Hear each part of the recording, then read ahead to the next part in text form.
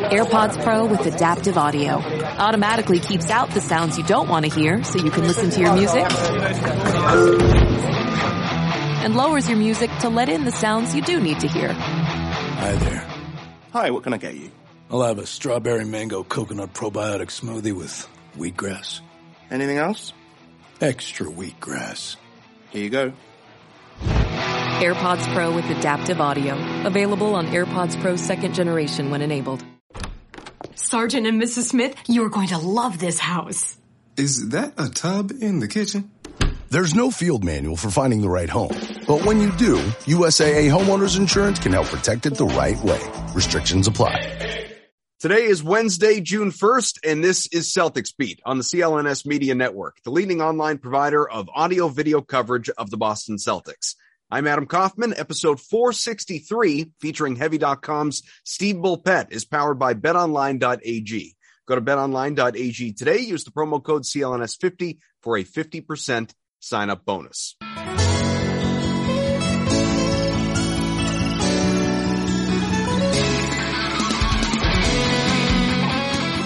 What's up, everybody? Welcome in. Another new edition of Celtics Beat. I am back with you after, what I feel was a much-deserved vacation. Some of you out there may disagree, but my family was happy that I took it. Adam Kaufman, Evan Valenti, and here with us, Steve Bulpett from Heavy.com, good friend of this program. And, of course, he has been on the Celtics Beat and the NBA coverage for years and years, decades and decades. If ever there is someone that knows what it is like to follow this team into the NBA Finals, that's right, the holy crap, this team, the Celtics were in the NBA Finals edition of Celtics Beat here. It is someone like Steve Bulpett. Steve, welcome. Good to see you. Good to see you guys as well. So a story that I wish was true, a story that I would love to really sell. I don't think I could do it justice, but I'll paint the picture anyway. Back on January 28th, that was my birthday, turned 40 as a matter of fact. The Celtics were 25-25. And as my wife brought over a cake, and I looked at the cake and the candles, and I made a wish, I thought to myself, wouldn't it be nice if the Boston Celtics were in the NBA Finals? Wouldn't it be nice if they won a championship? Banner 18. I would love to tell all of you that is a reality. It's not because it would lead me to some superstitious or psychological place of attempting to take credit for all of this. Instead, it's just a fluky coincidence, and I'm really excited. Steve, how shocked more than anything else are you that they are here when 50 games into the regular season, they did not remotely resemble what we are watching right now?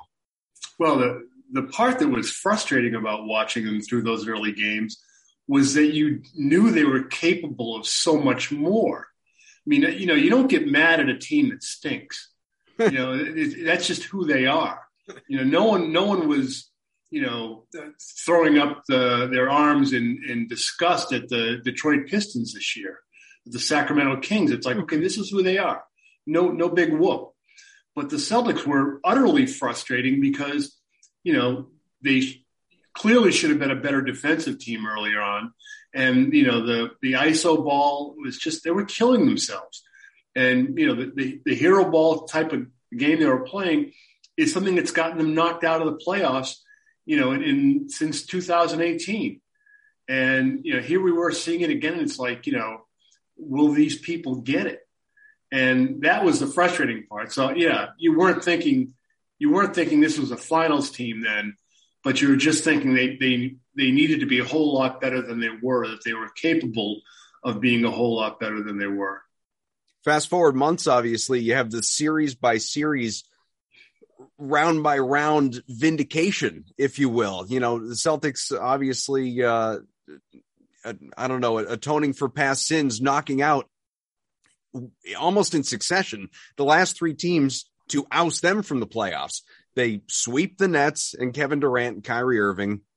They rally past the defending champion Bucks, albeit without Chris Middleton, but Giannis Antetokounmpo, defending finals MVP and multiple-time MVP of the league. And most recently, it was an ugly series, but a win is a win is a win.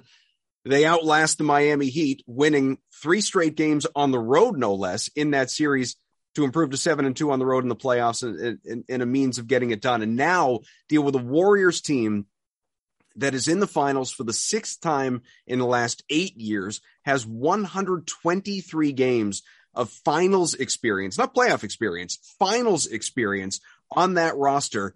And of course, the Celtics team that is here for the first time in a dozen years and has no experience, many deep playoff runs to the East Finals, no championship level experience on this roster. How much does that matter going in?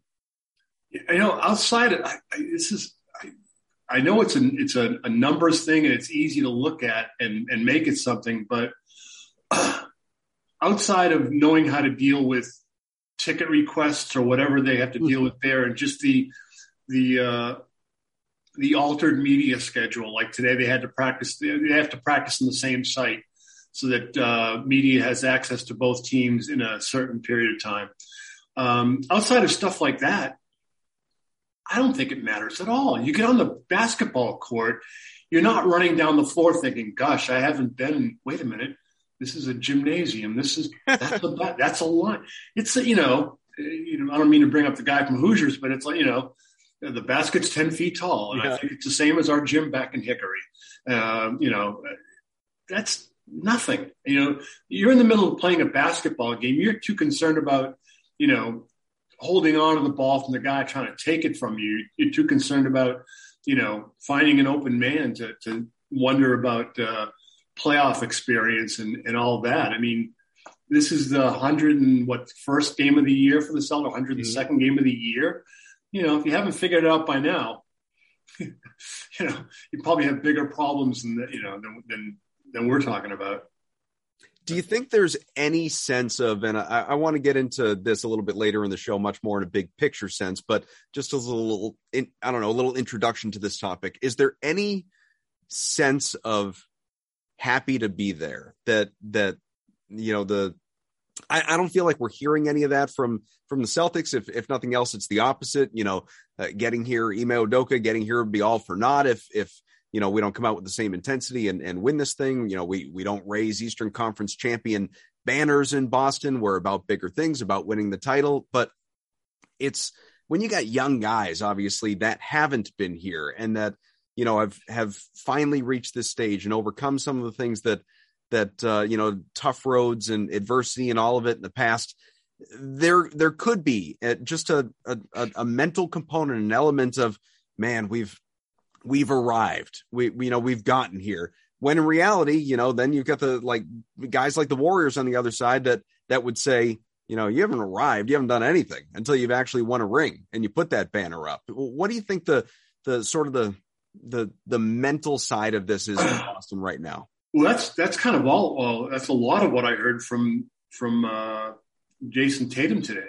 I can't believe I got to pinch myself. I'm in the finals. This is what I dreamed of.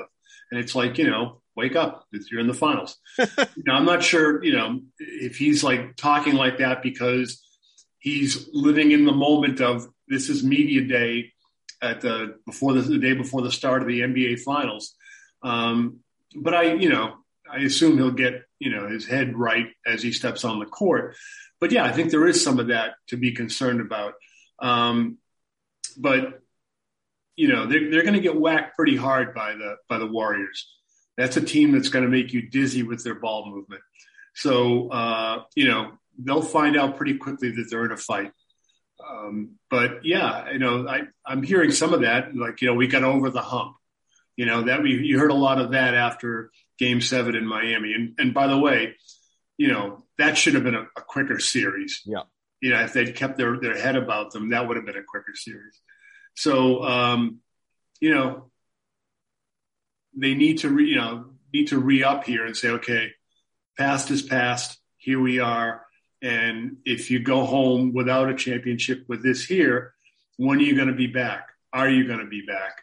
And you need to take advantage of the opportunity that's in front of you. And I'm guessing someone like Al Horford will be talking about that with them pretty sternly before the tip-off tomorrow night.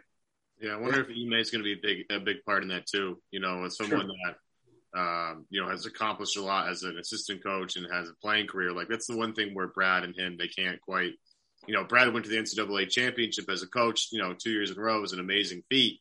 But getting to the NBA Finals is a completely different story. I want to back up and just with Steve's point about, the lack of experience not meaning a lot, I think he's kind of running the money about that. I don't think anybody's really talking about this because I think you see the graphic all over the place that the Warriors have 123 games of final experience, which is, I think you'd rather have that than not have it. I'm not saying that's not a bad thing, but like when you talk about the Super Bowl is one game where one single play can determine the outcome of the championship trophy, right? Where, if you're a little slow to start, unless you have Tom Brady, you can come back 28-3. That game's probably over. And if you're not used to, the wild 2 weeks of Super Bowl, like it's a little bit different. It's the charade is different. Like, yes, there's a lot of media opportunities, stuff like that, but this is a whole series. At the end of a series, usually the best team ends up winning the series. And if Boston were only playing one game, yeah, that finals experience becomes kind of a big deal. But because it's best of 7, right? I'm kind of with Steve on this. I don't see it. I mean, it's obviously an advantage, but is it a ginormous advantage? I'm with Steve on this, Adam. I don't think it's that big of a deal.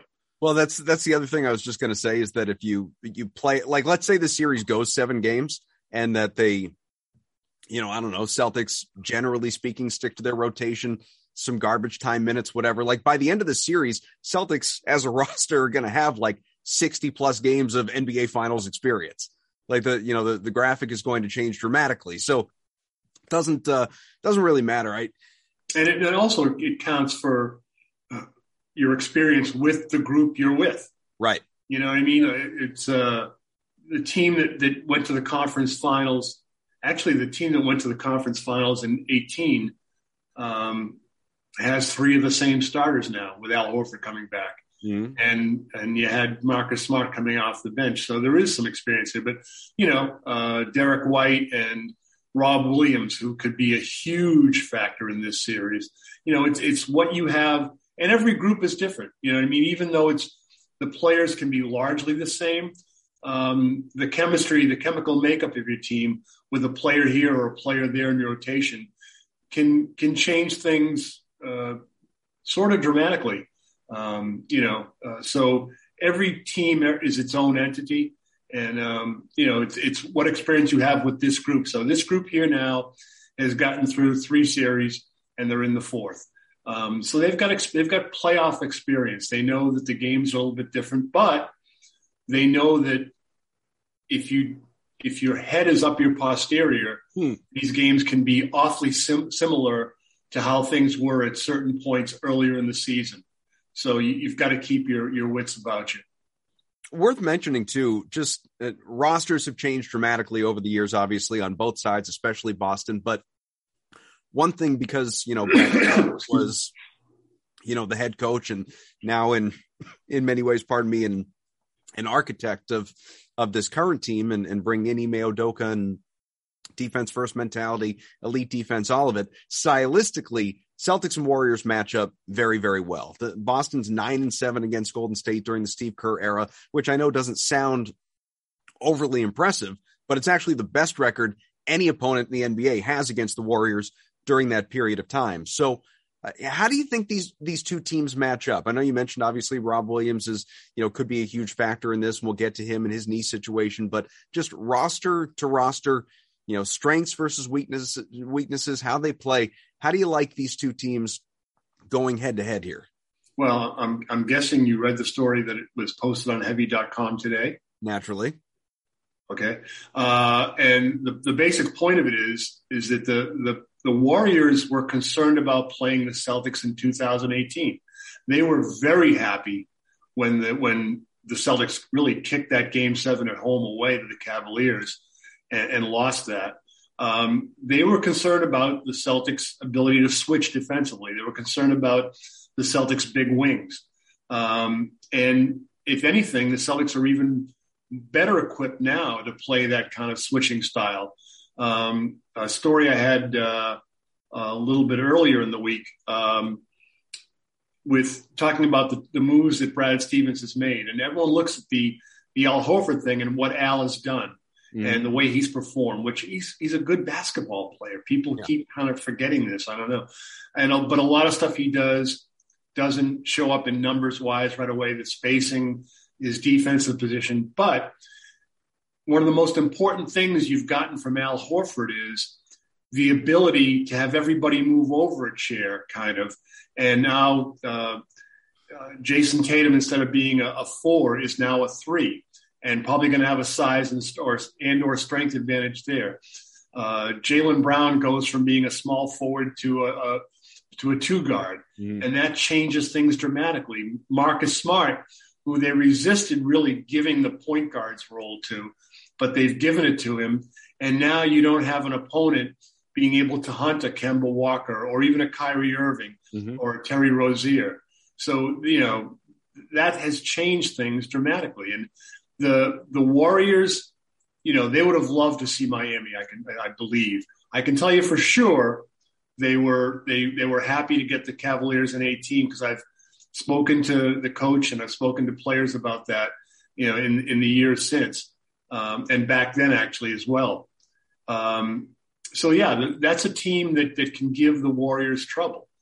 But the Warriors are going to test that defense because they are the best ball movement team in the NBA.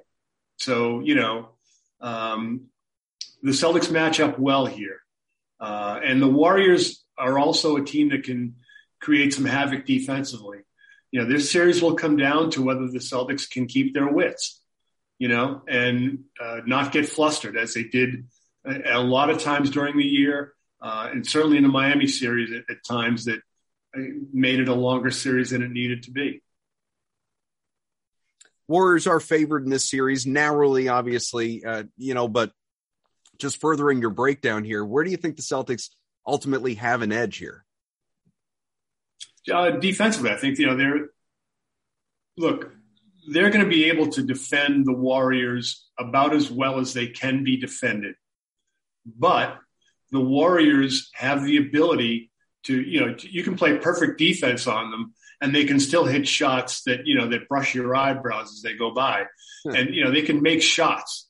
Yeah. And an offensive player should always have at least a slight advantage over his defender, because he knows where he's going to go before the defensive player knows where the offensive player is going to go.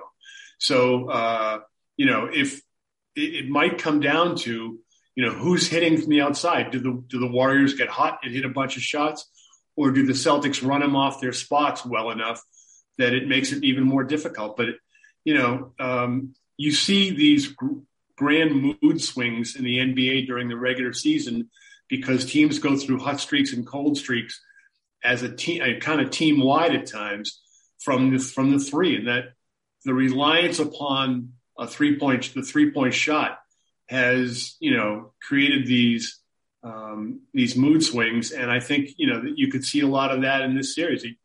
You saw the blowouts going either way through the playoffs prior to this, and you could see more of it now. Yeah, conference finals especially. It was just both of them, East and West. Neither one was a good series. Yeah. How about Boston's size here? I think Boston, if you're going to talk about, this impacts, I think, both sides of the ball. I think the fact that they're a little bit bigger, kind of all over the place, is going to be advantageous potentially to them. On defense, obviously, as Steve alluded to, you're going to be able to challenge more shots because you're taller and longer. Mm-hmm. Maybe a little more physical. I think it was Perk or somebody called. I think it was Perk, because I don't think Cedric would do this. Somebody called the Warriors tuxedo players, which I don't totally buy. Yeah, that was Max actually.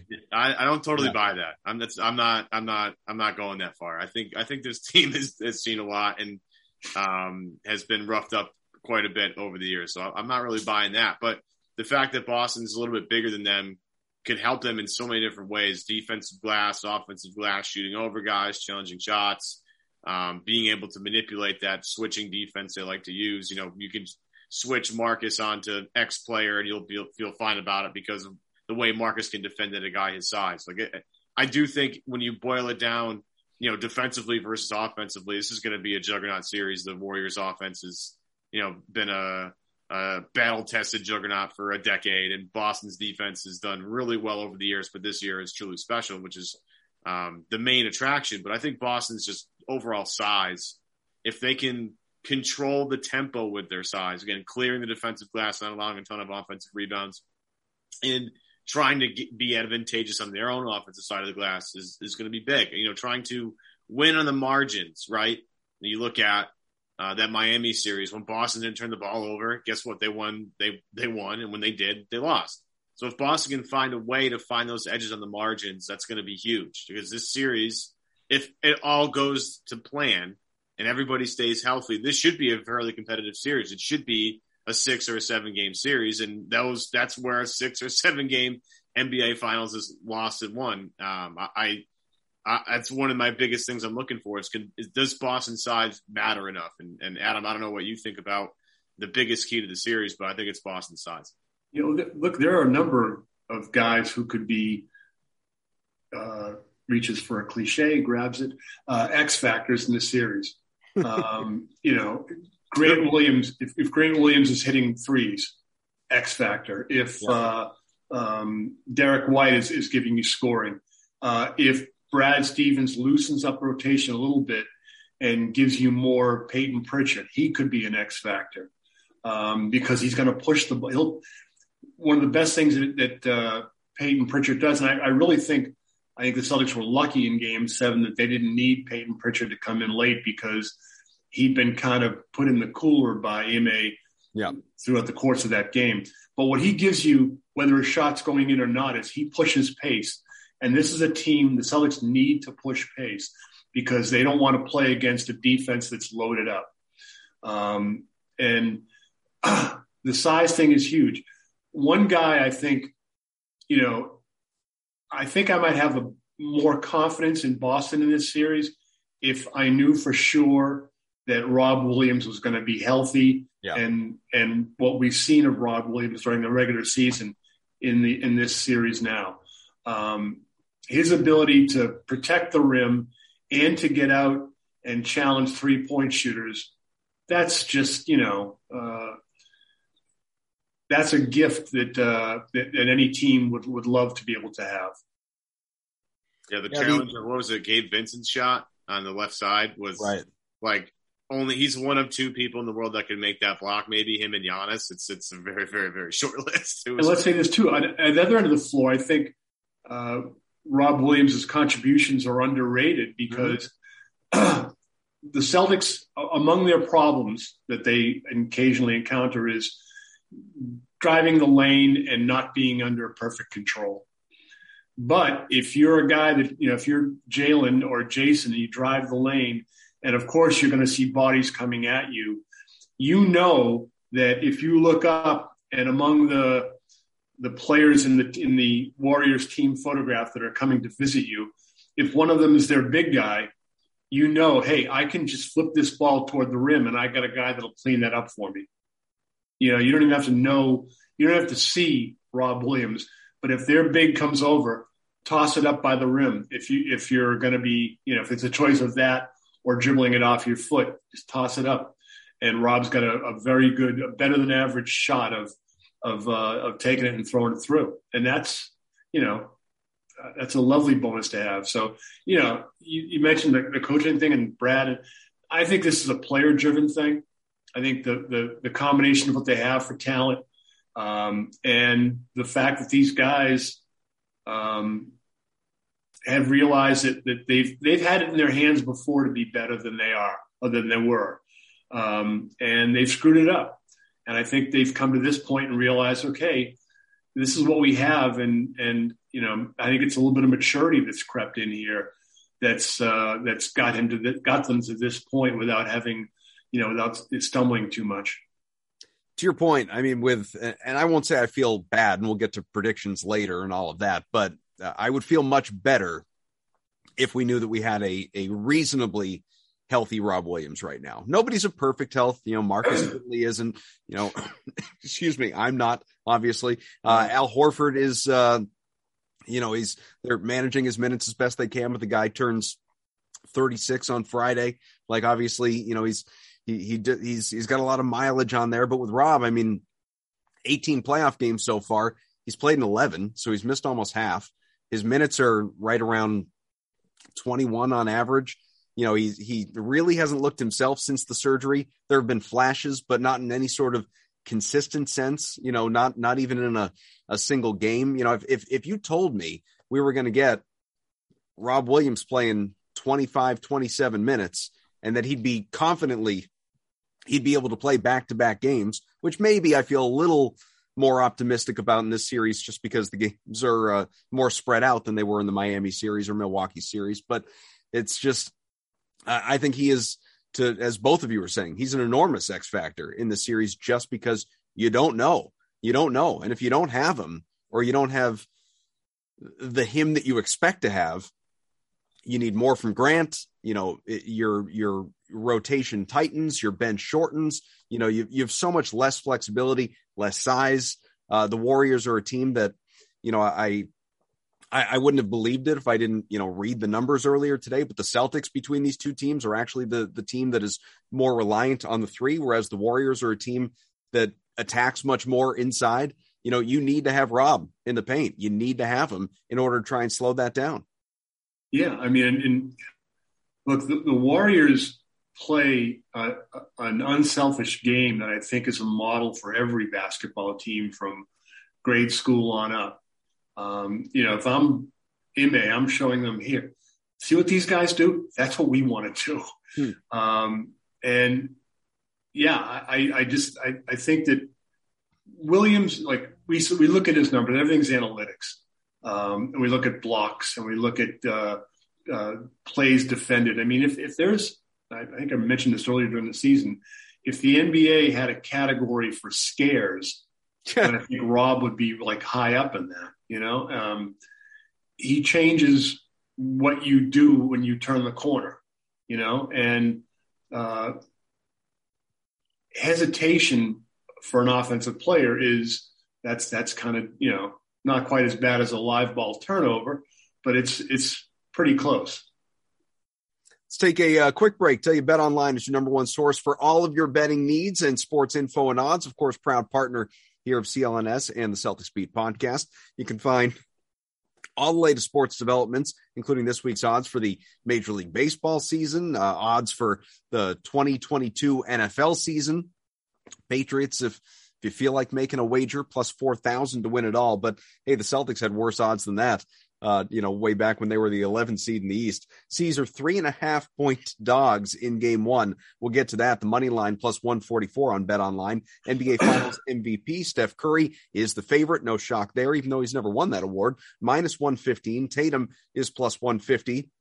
Much longer odds after that. Brown, Klay Thompson plus 1,000 apiece. Al Horford, if you feel real great about his first time on this stage, plus 4,000. BetOnline, your continued source for all your sports wagering needs, including live betting, your favorite Vegas casino games and poker games. Super easy to get you started. Join today. Learn why everyone is saying BetOnline is the fastest and easiest way to wager on all the popular sports and games. BetOnline, where the games start. Let's go back to Jason Tatum. We haven't talked a whole lot about him. And again, obviously his place in the finals MVP conversation. He's fresh off winning the first ever Larry Bird Eastern Conference Finals MVP trophy. And, I have by Cedric Maxwell. Yeah, presented by Cedric Maxwell, not Larry Bird. Max was, as Evan and I have talked about, he was killed it, though. Electric. He was absolutely electric, no doubt about it. Did Max want the award to be named after Dirk Nowitzki? Max was on fire. He was killing. He was unbelievable. His energy was off the charts. His team just went to the finals. He's excited, as he should be. With Tatum, though, so I don't want to turn this into a longer conversation because we've talked about it in past podcasts, but, I am not, Steve, of the and this is not like a new thing. I've been saying this for quite a while. I'm not quite there yet when it comes to, Jason Tatum, superstar. I feel like obviously he will be. He's on the cusp. I recognize he's an all-star. He's first team All-NBA. He just, won that trophy we talked about, helped eliminate Durant and Giannis and Butler. He's averaging 27, 7, and 6 here in the playoffs. Guy is elite. The problem, my hang up is that there's still a little bit of a lack of consistency there. For me to one, I don't think like there are 15 superstars in the NBA. Like it's a small elite group, and that group needs to have season-long consistency. Not just, Jason Tatum so far has given us a half season of otherworldly play, another half season of phenomenal play, but we haven't had a full season. Like, people forget earlier this year, by his standards, how bad Jason Tatum was shooting the ball. He's turned it around. He's recovered. He's had overall a very good playoff. But what I'm building up to and saying all this is, who gives a damn what I say? Jimmy Butler called him a superstar. Draymond Green called him that guy. You know, you got to have that guy to win a championship. Are we watching, you know, the superstar turn right now? You know, are we beginning next season with Jason Tatum is a superstar, or are you already there? I think if Jason Tatum were playing for another club, you would call him a superstar. I think the fact that you see him every night, you know, you notice things that you wouldn't pay as much attention to were he playing somewhere else. You'd go, wow, that guy, you know, you'd love if you could get a guy like that on your team. Wow. But I think he made his alteration during this season. I think I tweeted something like that, you know, Jason Tatum being able to score a bunch of points in different ways is a star. Jason Tatum finding teammates, making opponents pay for double teams and things like that. That's a superstar. And what we leave out of this equation that I think separates him from a lot of other guys in the upper pantheon of NBA players is that Jason Tatum, you know, is a really good defender. Mm-hmm. And, you know, that doesn't, when you look at a scorer, you kind of discount that, or you don't pay as much attention to it as I think you ought to, being that kind of a two-way player. I mean, I've talked about this a bunch over the years, but Larry Bird was a really good defender, but Larry Bird had life kind of easier when up and through the point where Kevin McHale played on the broken foot in '87. For example, when the Celtics played the Hawks, Kevin McHale would guard Dominique. Robert Parrish would guard Kevin Willis. Larry would guard Tree Rollins, who wasn't getting the basketball. So Larry was able to play passing lanes and things like that. The Bird-Dominique shootout was in '88, the year after McHale played on the broken foot, and could never be the same defensively after that. So, you know, we look at him as Jason Tatum as an offensive player, but think about him defensively and what he did with Kevin Durant. And again, there's a lot of switching involved and things like that. But Jason Tatum involved defensively, engaged defensively, is, you know, among the best, you know, handful of two-way players in the game. I will say, going back to something you said in that point, the Tatum, and this really kind of happened mid-season, and obviously since we've seen some great moments with this in the playoffs, Tatum finally showing a willingness to trust his teammates with some elite passing and playmaking has really taken his game to another level. Absolutely. Yeah. And, you know, it goes across. It's a team in context as well. Mm-hmm. You know, this team was playing terrible isolation basketball. I mean, 25 dribbles. And then when Jaylen Brown got the ball in the next trip, it's like, I ain't giving this thing up. I ain't going to see it again. You know, but see, that's the part that bothered me, because over the past few years, these guys knew that it was not only best for the team to give the ball up and move and get it back in a position to finish, but it was better for them individually. And they still didn't do it on a regular basis. That was the frustration. The one thing I'll say for the Celtics is that they haven't leaned on the adage of, you know, hey, no one believed in us. All you people that doubted us during the year, because the way that they were playing earlier in the season, they were doubting themselves. Yeah, it was justified. So, you know, people in Boston, people who follow the Celtics have followed them for a long time. Just by seeing regularly over the years the different versions of the club, they know what good basketball is. They know what good basketball isn't. No Celtic is – that's my favorite Celtic trivia question. No Celtic has ever led the league in scoring. but 6 players who played for the Celtics have led the league in scoring for other teams. But no Celtic has ever led the league in scoring. There's a point to be made there. That's interesting. Yeah, no, and that is the evolution of Tatum, though. It's the ability, because I go back to like Dwayne Wade saying it, I think maybe a year ago or so, or maybe it was this year. It was, Tatum has every shot in the book. He has it down. I mean, whether he makes it or not is one thing, but he can pretty much attempt anything he wants out there, and I'm not going to call him too crazy. But it's the ability to make the other guys better around him that was really the kind of the final step, so to speak. And the one thing that I think is really interesting, and Steve kind of sprinkled it in there a little bit, is the fact that he can get the ball back and then and still do something with it, right? The fact that he knows that when it gets down to the end of the shot clock, Grant Williams isn't going to sit out there and dance trying to get a 3. No, he's probably getting the ball to Jason Tatum as much as a lot of other guys are. And to Tatum's credit, his work off the ball to get it back has been a really nice development too. I mean, that's the biggest thing about Curry. Curry is lethal for a lot of different reasons, but one of the biggest reasons is he just never stops moving. He's just always in motion, always running through screens, fighting through bodies, trying to find an angle to get a shot, because if Steph has any daylight, he will take a shot and he'll probably make the shot. So Tatum's, it's kind of twofold. His ability to give it up, find his teammates on double teams, just been, that's all Miami did was double Tatum and make him give up to somebody else. Miami was not going to let Tatum beat them really too much in the last couple of games. Tatum's willingness to get off it quick. You hear, Mark Jackson and Jeff Van Gundy praise it throughout the entire series, where Tatum, as soon as the double comes, he sees the double and just moves it to the right place. And the play kind of, continues, whether it's Marcus Smart throwing up threes at the end of games or them actually working the ball around is a whole different thing.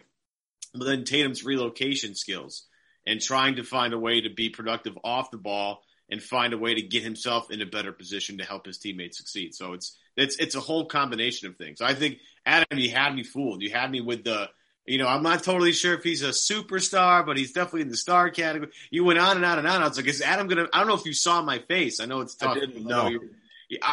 My eyes were like bulging out of my head. I could not believe what I was listening to. Even Nick Wright, who is one of the biggest Celtics haters on the planet, has Jason Tatum in club superstar. So, I was just he's got him in there, and he's got to be in there. I was building up to Jason Tatum sucks. You want to trade him? He's not any good. Make sure we clip this. Let's put that out on YouTube.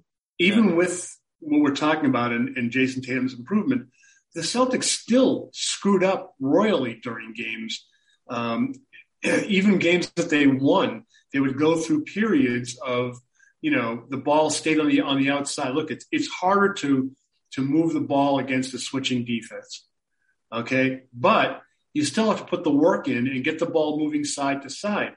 3-pointers, the best 3-pointers you get are when you get the ball to the paint first and you throw it out to beat a closeout, or at very least get your shooters squared up and stepping into a shot. And, the Celtics would go for stretches without investigating, without exploring the paint first. And you've got to do that. And, just Jason Tatum just giving the ball up and going here, that doesn't do it alone. You've got to get the ball moving side to side, give the defense the opportunity to make a mistake. How many times have you seen a team score and score on the Celtics, and you see Celtic players trying to go, hey, that was you. You were supposed to. What? You've got to give the opponent the opportunity to screw up. Mm-hmm. If you get the defense moving, even if you don't score in that possession, there's a value to that possession because you've made the defense work, and your floor balance is better. If you want to criticize Jason Tatum, the thing I would say is when you go to the basket and you think you get fouled, which would be, I think, every time he thinks he gets fouled, and then you're complaining about the call and you're not getting back on defense, that's where it's like, dude, that cannot happen in this series because, one pebble rolling down the hill with the Golden State Warriors can turn into an avalanche in a heartbeat. So, what we're looking at with the Celtics is fundamental stuff. You don't have to make these crazy Pete Maravich passes, simple hit singles, quick passes, short passes. One of the reasons the Celtics love playing with Rob Williams is the ball doesn't stick in his hands. Mm-hmm. But then now you're playing against the Warriors that have the shortest time of possession in their hands of any team in the league. So this is your example. And, if they play the simple, smart, fundamental basketball, then, like you said, physically, defensively, they're in great shape against this team. And they have an opportunity to beat a very good basketball team in the finals, a very good opportunity. And, can you ask for much more than that? Well, as you're saying, and just to add to it, I mean, we've been talking about it for, I guess at this point, months on this podcast, going through the playoffs. I felt, and I think Evan did too, that the Celtics were, especially with Ben Simmons out, decidedly better than the Nets. I was not worried about the Celtics losing to the Nets. I felt with Middleton out, decidedly better than the Bucks. Series that could go either way, but I felt the Celtics had the edge. Decidedly, I think Miami was the worst of the three in my mind, even though that went 7, ugly series, a team that Celtics absolutely should not under any circumstances have lost to. Fortunately, they didn't. This would be, a podcast with a much different tone right now. You're going to the finals though. This is the first time I don't feel that way.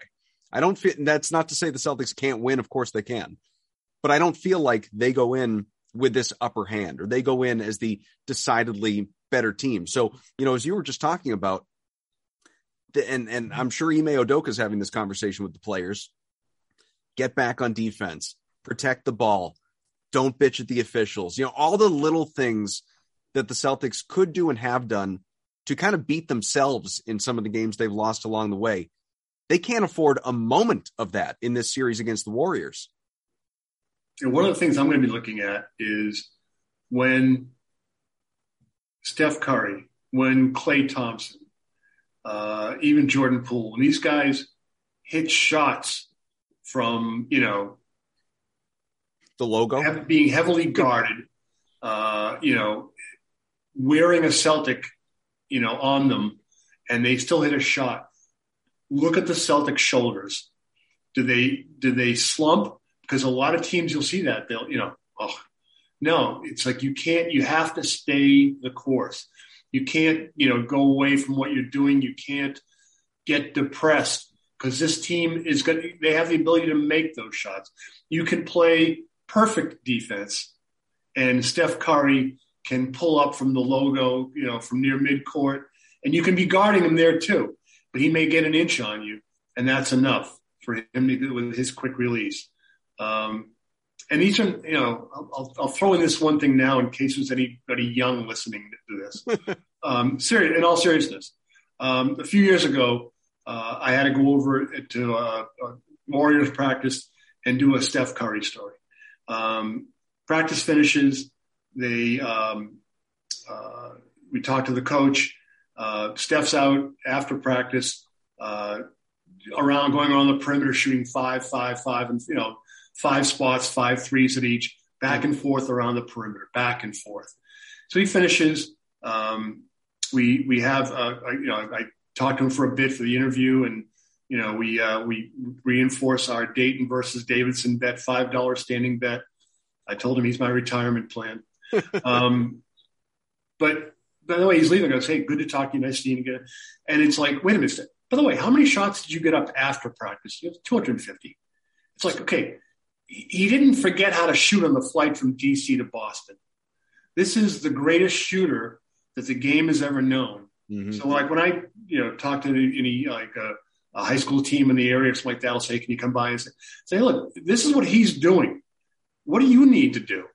When you get free time, when I go back out to Dayton and teach for a week every year, if I talk to the team at all, tell these guys, look, when you get free time here, you got your books, whatever, get your shots up every day. Find time to get your shots up. So my point is that these guys aren't just, you can see Steph and he's doing the put him to sleep thing, and he's doing the wiggle dance and all this here. This guy has put in the work to be this. And, so don't ever think that these guys are just playing off pure talent. this is hard work that these guys have put in to get to hit a shot from the half court logo and have it not be a big deal. Many would say, and I would agree, that we haven't talked enough about Ime Udoka. And, I do think there are a lot of great articles have been written about him. The guy, pardon me, he's certainly getting his due, and he should be, after so many questioned him, early in the season and his first experience as a head coach in the NBA, overall, and obviously finished fourth, sixth, something like that in the coach of the year voting. He had an exceptional year, by the time the regular season ended, and the playoffs have been terrific. He's won multiple game sevens. Here he is in the finals, learned under Greg Popovich, obviously a guy that has, more than his fair share of championship and championship level experience as well. So a good guy to learn at the feet of. What is the X factor? If you could, pinpoint something. Evan kind of alluded to this earlier, just the fact that he's been there. He's a former player. He's well-traveled. He was a journeyman. He had worlds of different experience that he can relate to the guys in ways that Brad Stevens never could. Brad, he got this team to the East Finals, 3 times? It's and worse teams at that in many cases. But Ime has them here. He has them here now in the NBA Finals, 4 wins away from a championship. What is that thing that Ime has that has helped them get here?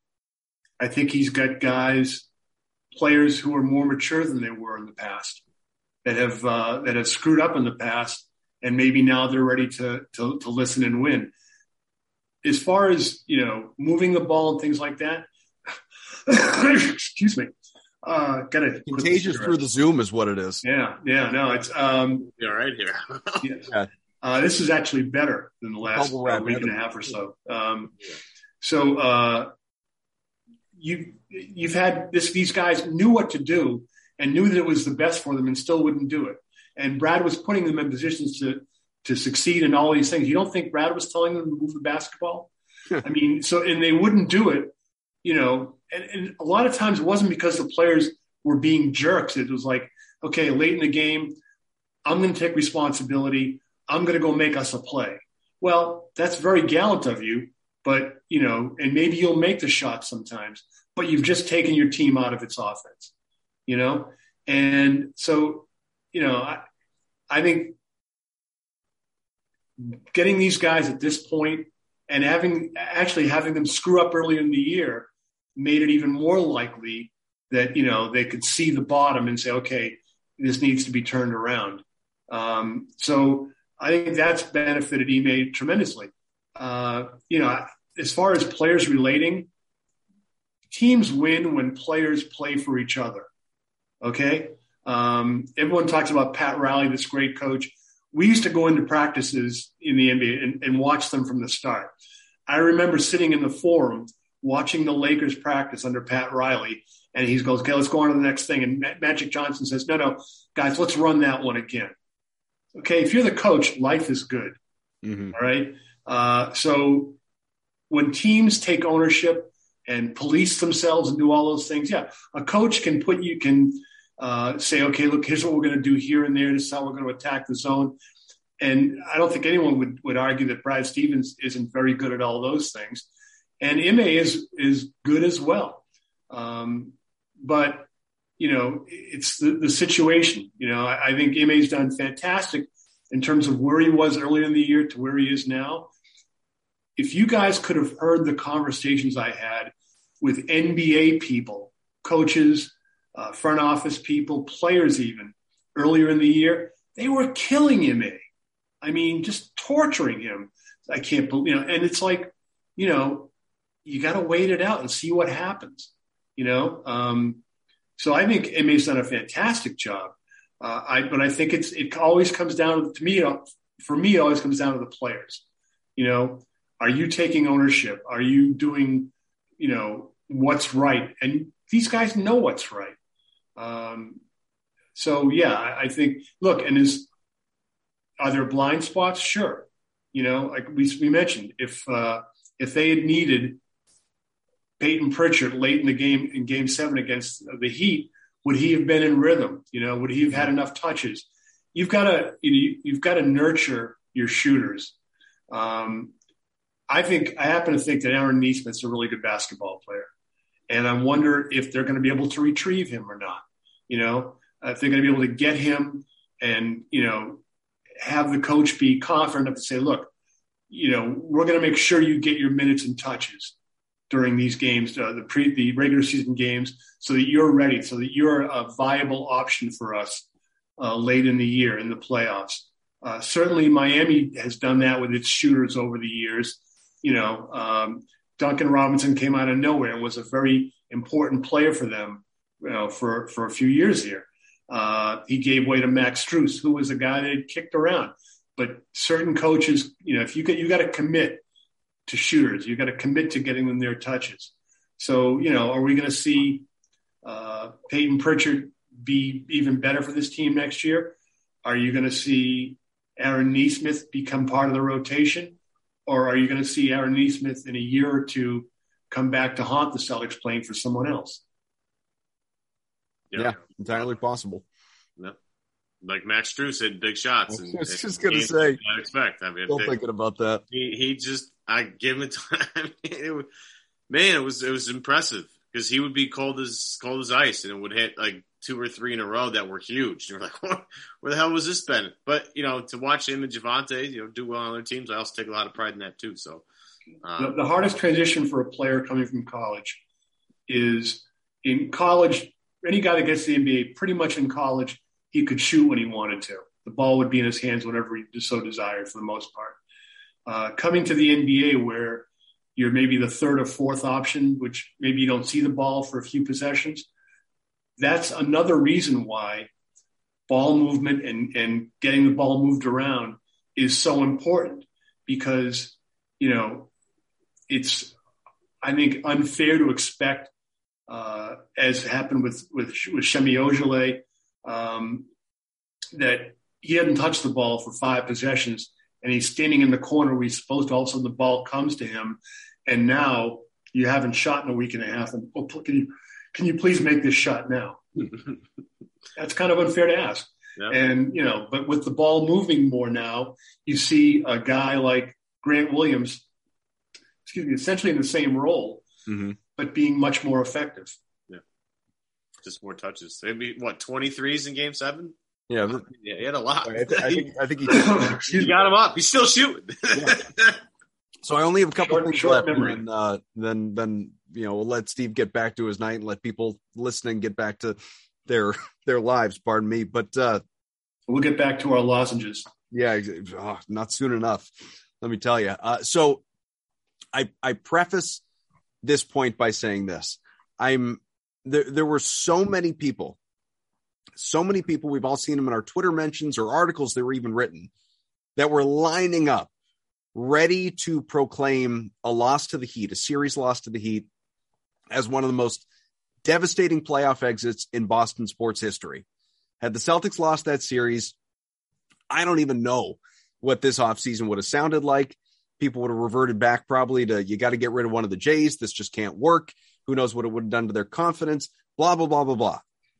I'm thrilled that no matter which way the series goes, I am choosing to believe that this will not be an off season where people are proclaiming the Celtics season a failure, which is the first time that has happened in a long, long time, quite frankly. There's always been some sort of hang up about, what could have been, or had they stayed healthy, or what if, they didn't have the COVID injuries or the late season injuries or absences or injuries or whatever else. So there's that. I'm happy that this offseason should have a generally nice tone about it after the Celtics have reached this point. Makes it sound like I'm just happy to be here. But with the finals, and I'm confident in saying this because it's already started, if the Celtics win this series, Steve, it's going to be, there are going to be articles written, are they the Warriors? Is this the beginning of a dynasty? The Warriors players have already been asked about it. They were about the same ages in 2015 when they got there and won for the first time. Is this going to be Tatum, Brown, Williams, Smart, and so on? Is this going to be the start of getting there multiple years running? And the powerhouse in the East is the East Boston's to lose? Or are they going to get there 6 out of 8 years? Are these guys getting, pardon me, multiple titles? All of that. That's if they win. If they lose, it's going to be, are the Celtics the Thunder with Durant and Harden and Westbrook? And we all think they're going to get there again, and they never will. And this was the team that almost was, but never was. This is what the narrative is going to be, depending on the outcome of this series, because again, some of this has already begun. How do you view this in a larger scale, this series, as to what's to come after? I think the Celtics need to be competitive. I think if they play to their max, they'll be more than competitive in this series.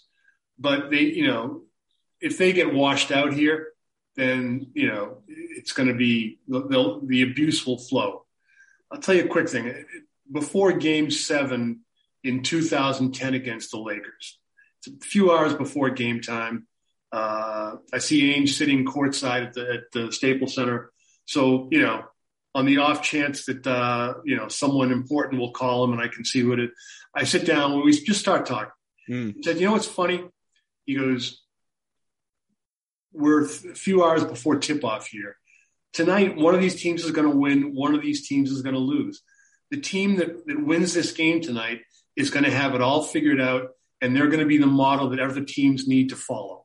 Mm-hmm. And the team that loses, they're going to rethink everything. And do they bring back their same team and, back to the drawing board for that team? Do they break up? What do they do? He goes, and it's going to be that much of a difference between who wins and who loses. He goes, and we're sitting here right now next to this basketball court, and we don't know which team is which right now. That's right. So that's, does that not say it all? Yeah. And then you had the game where the Celtics are up by a bunch, and they don't post up. KG doesn't go inside. They start missing long shots. The Lakers are going back the other direction on fast breaks. And, I remember also that night, Kobe did not have a good game at all. It was Meta World Peace that, kind of broke your back, right? Mm. And Powell was good in that game. Wasn't Powell good in that game? Yeah, well, but it was, you had Meta, from the, coming from the drive-up window of the, get your mind right thing. I'm sure they got those all around Southern California. Yeah. But after that game, a close friend of mine since passed away, rest his soul, Frank Hamlin, was an assistant coach for the Lakers. And I knew he wasn't going to hang out at the victory party long. And I was staying in Marina Del Rey, and there was a dive bar in Playa del Rey. And that's where Frank would hang out. And I remember saying, I'm going to drive there. I drive there, and Frank's there with his beer saying, yeah, we were wondering who's going to screw up that game first. He goes, lucky your guys won that battle. And, but on such small things, things turn, and the Lakers were celebrated. And if the Celtics had won that, right, if they win in 2008, they don't win in 2009, Garnett is hurt. Right. So that it kind of ends there. But if they'd have won in 2008 and 2010, we'd be looking at that team a lot differently than we do now. Mm-hmm. They got one title out of them, and then things kind of dissolve later on. And then they make the big move in 2013, and they get back to the finals, and they rebuilt their team kind of on the fly. And as much as you can be, I'm just even thinking about earlier, we were talking about how the Celtics were so frustrating to watch earlier this season.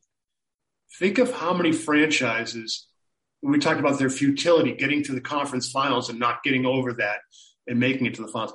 Think of how many franchises would love to have that mistake, to get to that point and fail at least at that level. I'm not saying that it should make you any happier necessarily, because you're supposed to do that when you get high draft picks. But think of the Sacramento Kings and these teams that have had high draft picks for years. And just if you're a fan of the Celtics, you've had meaningful basketball to watch, and you went from the trade in 2013 and you got back pretty quickly. It took some good fortune. Isaiah Thomas, he kind of helped rebuild you on the fly. Yep.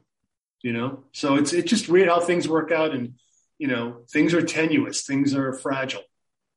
Yeah, I was thinking about that earlier today. If you think about this past series, I was listening to latest Simmons pod while I was walking my dog, and he was talking about how, maybe people overreacted at the end of that game because a lot of the noise coming out of Game 7 against Miami was like, wow, the Celtics almost blew this one. Miami was so close, whatever. And I took that line, and as they were rambling on in the background, I was thinking about how if Jimmy Butler's shot goes in, how we're having the discussion about, they gotta really fix this team differently. This can't be the same team. They can't bring this back. But yet here we are in the NBA Finals, and if Boston, is competitive in this series, you're not going to really do a whole lot. And what one shot can do for the future of your franchise. Steve, as you were talking there, talking about how teams would be happy to get back to the Eastern Conference Finals and be there. All I could think about was the Atlanta Hawks, who did that. And then all of a sudden this year, they were a nightmare and they got to the playoffs, but not how they wanted to. And they faced the Heat and they get slaughtered, and then their season's over. So,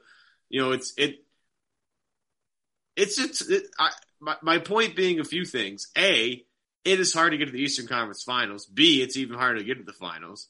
And C, being a GM must be extremely difficult because a lot of what your future decisions are based on like razor thin margins sometimes, or a ball bouncing a certain way, a Kawhi Leonard shot bouncing on the rim and going in. Well, there goes a whole storyline that you could have written for some other team. It's sports is tough, and understanding Kevin Durant's sneaker being on the line. Exactly. There's so many things that so many small things that make big impacts on future decisions. And it's Gordon Hayward getting injured. Stepping up in his first game. Yeah. For all Kyrie's weirdness, guy's a tremendous basketball player. Mm-hmm. If that group had stayed together, but then again, do you have Jason Tatum as you know him now? Right. If Gordon Hayward doesn't have that injury, mm-hmm. The Celtics knew that Jason Tatum was good.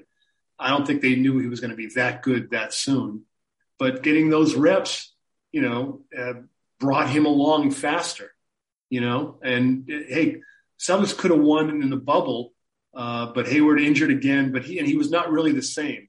Mm-hmm. And here he is when he was able to play in Charlotte, they were a different team. But, and the fear is, like I said, a guy gets an injury that doesn't necessarily knock him out, but doesn't allow him to be the player that you're paying him to be. And, that's the fear a lot of teams have when they give up these big contracts. If James Harden gets an extension, he's going to be able to play, but is he going to be able to, in a year or two, is he going to be the player that you're paying him to be? And there's a finite amount of money, essentially, I guess, where you can be a taxpayer and go way over. But, there's at least some drag on salary. But if you pay a guy, if you go and say, look, this is what we need to pay to keep him, and you make a mistake in that regard, it's hard. And it's really hard for like the small market teams. It's even harder on them to overcome their mistakes financially. As is typical, Steve, far too generous with his time. So let's wrap here. Let's go around. Predictions for the NBA Finals. Steve, you're the guest. What do you expect? Well, the only way I ever predict these things is to say if each team plays to its max. Yep. And I honestly believe if both teams play to their maximum ability, I think Boston can win this series because that would require them not turning the ball over. That would require them moving on offense. But I think their defense is going to be good enough to throw a wrinkle into the Warriors. Ev, what do you got?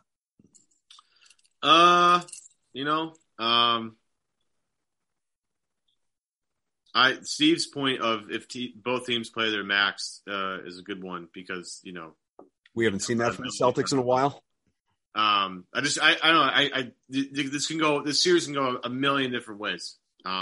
Injuries are going to play a huge factor in that, so it's impossible to really kind of forecast that. But if I had to make a prediction, I think. Look, I think Grandy's had the stat, and he's had it all. Well, he's been chirping it quite loudly lately, but he's been keeping track of this all season. This is one of the best road teams in NBA history. I mean, I think they're the fourth best NBA road team in the history in terms of differential, which is sneeze at. So I will say that the playoffs now. Boston will win Game 7 on the road, and they will win the NBA title. I think it's just somewhat poetic in a way. It's been fun regardless, but I do think this is a very special team. This defense, Adam, I don't know if you remember, I've been talking about this defense for a long time because when you hold opponents to the 0-4 Pistons field goal percentage, I'm going to take notice of that. And I know they were blowing teams out, but their defense was like otherworldly good. I think they'll hang their hat on that. Golden State will get a couple on the road as well because for some reason Boston has a hard time beating teams on their own floor, but away from the Garden it seems to work. So I will take Boston in 7. I think they will win the NBA title. Well, look, we've been talking about this defense since the offseason, just based on the additions and the way Brad Stevens has won in hiring Ime, a defensive-minded coach, but then just the roster changes that have further shaped it along the year, and I think they've exceeded most people's expectations. So I will hedge like anyone is capable of hedging, and I will say only this. You could hedge like this, Adam. Only I know. So if I am telling you what my heart says, I am going Celtics in 7, and Marcus Smart game-winning 3 to win the thing. But if I'm with our friends Bet Online, actually placing money on this, Warriors in 6. Okay. If we're betting cash money, you can't bet against. It'd be hard to bet against the Golden State Warriors. Yeah. But let's be fair to ourselves and to everybody that has to make a pick here. Anyone that tells you that they know what's going to happen in these games from night to night is trying to put one over on you. Yeah. It's and especially look in media, it's what's required of the job, right? Remember Rick Fox was doing some TV a few years ago, and we were at an all-star game somewhere, and he was about to go on the air, and I forget what the issue was. And I go, where do you come down on this? He goes, I haven't quite decided yet. He goes, but when I do decide, I'll say it with conviction. Yeah, because that's the job. But I'll tell you this here, and when you're trying to figure out what's going to happen, especially if you're going to make a bet, if you realize the closer you are to the game, the more you know, actually, the more you're inside and are able to talk to players and see players just in their quiet time prior to a game or whatever, the more you realize how many different factors can impact upon the outcome. Mm-hmm. And there have been some wild stories over the year, particularly with regular season games, of strange things that have happened on road trips with teams that we probably can't discuss right now. No. But I mean, there are so many things that can impact upon you. So, if you're going to be betting, I'd say, pick your favorite team, the team you're going to root for, throw a couple of bob down and go with that and enjoy yourself if that helps your enjoyment. But to think that you're going to be able to figure this out definitively, basically you're trying to figure out whether the Celtics will, hit the open man or dribble the ball off their foot with a minute to go in a game, and you just don't know. Well, like I said off the top of the show, we always have basketball in June, but for the first time in a while, we have basketball in June. I'm thrilled for a couple more weeks of this, and more great content coming up on CLNS throughout, obviously, the finals and great coverage on site as well. This show is powered by betonline.ag. Go to betonline.ag. Here's the promo code CLNS50 for a 50% sign up bonus. This, honestly, for anyone watching the videos, like, this is where I'm going next. This is the next thing that I'm doing, and I'm holding up a bag. I never travel without cold ease lozenges. Yeah, I'm saying, man. You know what? I don't care how any of us sounds. I just care if the Celtics are healthy. Yeah. And, you know, so as long as they're feeling good, I'm great. So power through it. You've got no sympathy at all for my knee issues. What a great way to treat your guests. Man. It's unbelievable. How do we get away? The last time on CLNS, Celtics beat Steve Bulpett. He's never coming back. We've no respect for his game. For M. Valenti, for Steve, I'm Adam Kaufman. We'll talk to you again soon. Go Celts. Take 1 out of 2 in the Bay. It's all you need to do. See you later.